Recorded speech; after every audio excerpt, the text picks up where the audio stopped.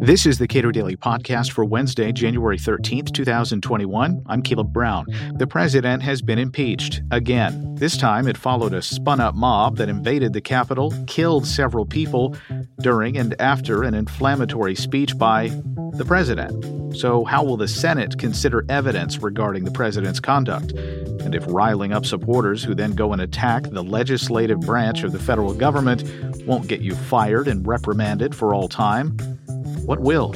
Cato's Gene Healy comments on today's historic vote.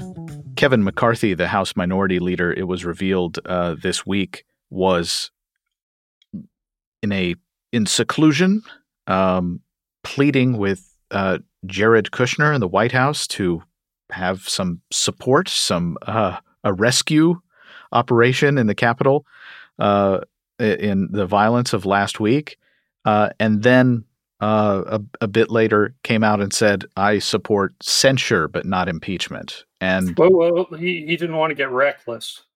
He was in a secure location after fleeing the Capitol, and after pleading with Jared to use his influence didn't do the trick. Apparently, he decided he had to do as many TV hits as he could, because this was the only way to talk directly to President Trump, through the TV screen, and let him know how dire the situation was, and to get him to make a public statement calling off the rabid mob. This was a vote of 232 to 197. 10 Republicans voted to impeach the president. Boy, it just seems that we're in kind of a bad state if this kind of activity is viewed as not that serious or not worth pursuing this late in a term. Yeah, 10 Republican votes is not nothing. But it's not too impressive. Like Kevin McCarthy, many of these people were under siege, personally at risk of something happening if the chamber was breached. And you could be excused as a human being for probably even be healthy to take that sort of thing personally. And if you're not going to take it personally that the president has riled up a mob to storm the Capitol, you might, as a member of Congress, take a public spirited view that something like this can't be tolerated, that the president cannot spin up an angry crowd that then goes and sacks the Capitol. You cannot do that with the express intention of intimidating. I doubt he wanted it to go as far as it did, but his intention was to intimidate members of Congress and his own vice president while they were in the middle of counting electoral votes, in order intimidate them in order to get them to reverse the results of an election that he lost. If that's not an impeachable offense, I don't know why perjury in a civil suit is an impeachable offense. When the Senate will take this up, and it's not exactly clear when, but it seems likely that the whatever vote on removal would occur after Donald Trump's term is up. When the Senate considers evidence for whether or not this president committed incitement to riot, would they consider the timeline of the day? That is, the fact that this event was called Stop the Steal. It was a part of lots of other events that occurred with the express approval of the president. These were events that took place all around the country.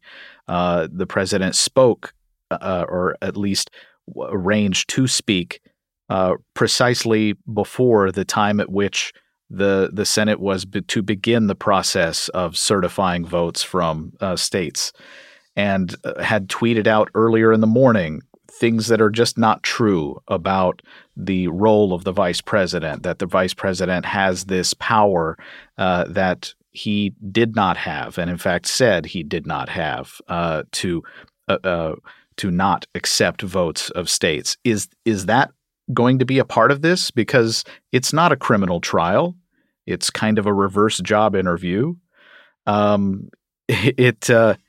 It seems to me that would all be fair game if you're trying to take a slightly broader than criminal statute view of what constitutes incitement. Sure. I mean, the criminal law and criminal incitement, or the criminal law and the impeachment process are very different. They serve different purposes, uh, and they have different consequences. The consequences of conviction in a criminal trial are, is loss of liberty, and uh, at the end of the day, an impeachment trial, penalties are limited to removal from office, which won't be an issue if the as looks almost certain. This is trial is not going to be spun up before Joe Biden's inauguration, and the other penalty is disqualification. So, at the most, an impeachment, the results of an impeachment trial, uh, put somebody out of a job and maybe prevent him from getting another job in the future. It's not to use the phrase, it's not a lock him up sort of situation. And for that reason, in part, it's meant to be a very flexible remedy that is directed at all manner of public misconduct by officials in high office. And like Hamilton said, that sort of proceeding can't be tied down by the strict rules that you need in a criminal process. You don't, where if the charge was incitement to riot, and we're talking about a criminal trial, you need to prove all elements of a statutory offense. You would need, since we're talking about a speech act, you would need to meet the Supreme Court's Brandenburg test for the First Amendment and show that the speech in question was intended to cause lawless action and likely to get that result. That's not necessary in an impeachment proceeding. I mean, I think those who want the president to skate will inevitably try to push it in that direction, but that's a complete misconception of how this works. The you do not have the exacting nature and the high bar that we ought to impose in criminal trials, given what's at stake. What's at stake here for the impeachment target is less in terms of punishment, but what's at stake for the country is far greater.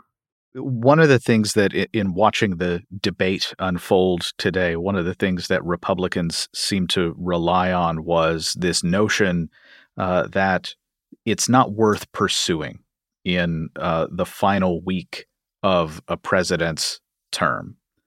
And correct me if I'm wrong, but it seems like impeachment is something you do for something someone has done. Yeah, but it also has a forward-looking aspect to it. There's a sense in which it's done for posterity. It's not only a condemnation of the person that's targeted in the impeachment. It's something that's used to send a signal to, in this case, future presidents about what sort of behavior is considered beyond the pale. And there's always a debate whenever impeachment of a president becomes a live issue. There's always debate over congressional censure, sense of the House or sense of both houses resolution that says, hey, the president did something bad. that's always offered by the particular president's defenders as a way of avoiding the historical penalty of being impeached by the House. It was offered in this case. Uh, Congressman McCarthy came out in favor, or at least said he would consider it. There was a censure resolution uh, introduced and circulated yesterday by 6 Republicans. Um, it's always a cop out, and it's never offered in entirely good faith that this would be that this will really leave a mark on the president. You can figure that out pretty easily. I think most politically aware Americans can name the 3 presidents that were impeached by the House: Andrew Johnson, Bill Clinton, and Donald Trump. Now twice. Um, but almost nobody can name more than one president that was reprimanded in this fashion by one House of Congress. Maybe if you're a history buff, you might come up with Andrew Jackson. He got censured by the Senate in 1834 over the Bank War. And the reason most people remember it is because he got so mad he had his allies in the Senate, after an intervening election, expunge it from the Senate record, which ironically made everyone remember it. Nobody can remember a single other president that has been subject to congressional censure. It's a completely worthless remedy. It's like Congress declaring it National Nurses Week. But impeachment by the House, regardless of what happens in the Senate, leaves a mark. It's something that the Republican pundit, Hugh Hewitt, was complaining about the drive to impeachment the other day.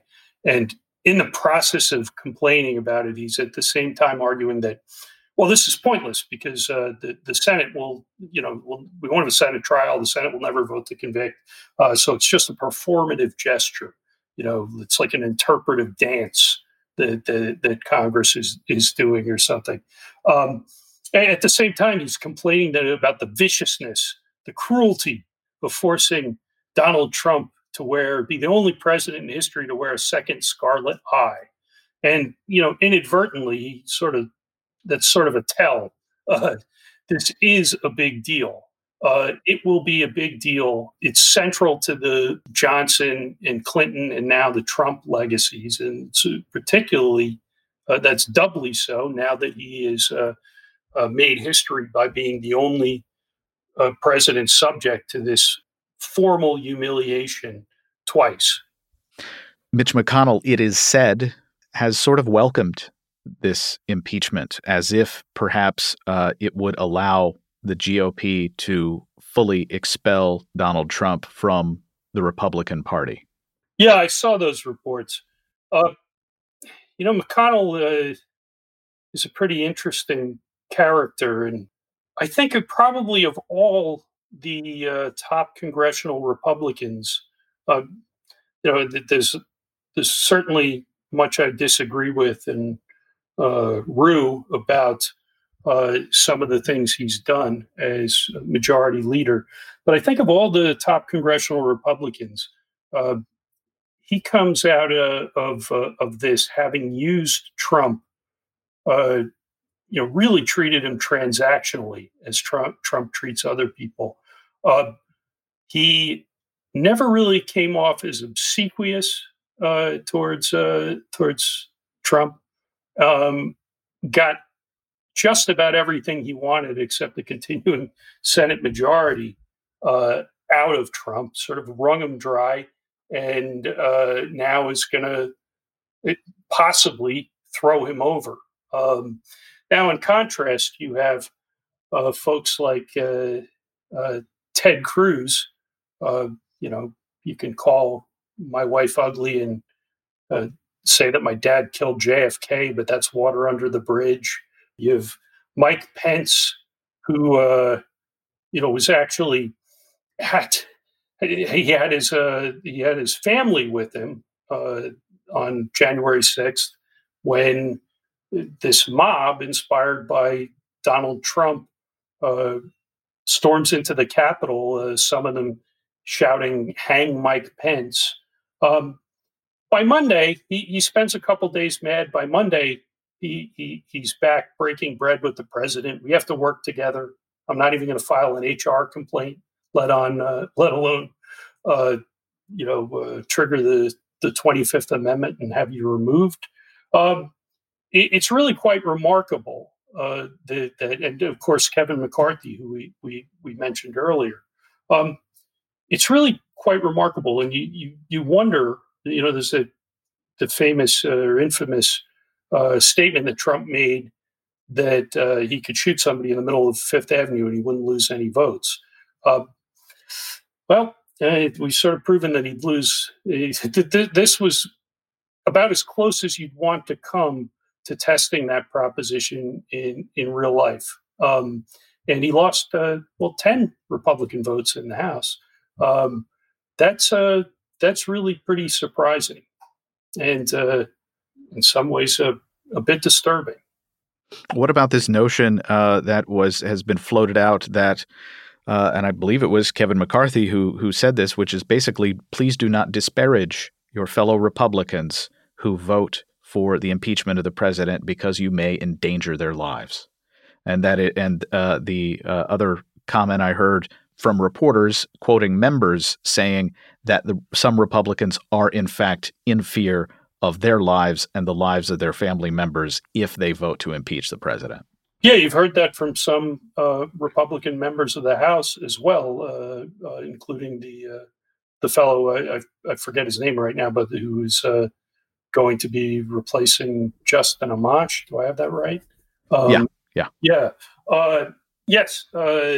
I think I would have thought that was hysterical hyperbole, a week and a half ago. And now it seems perfectly plausible.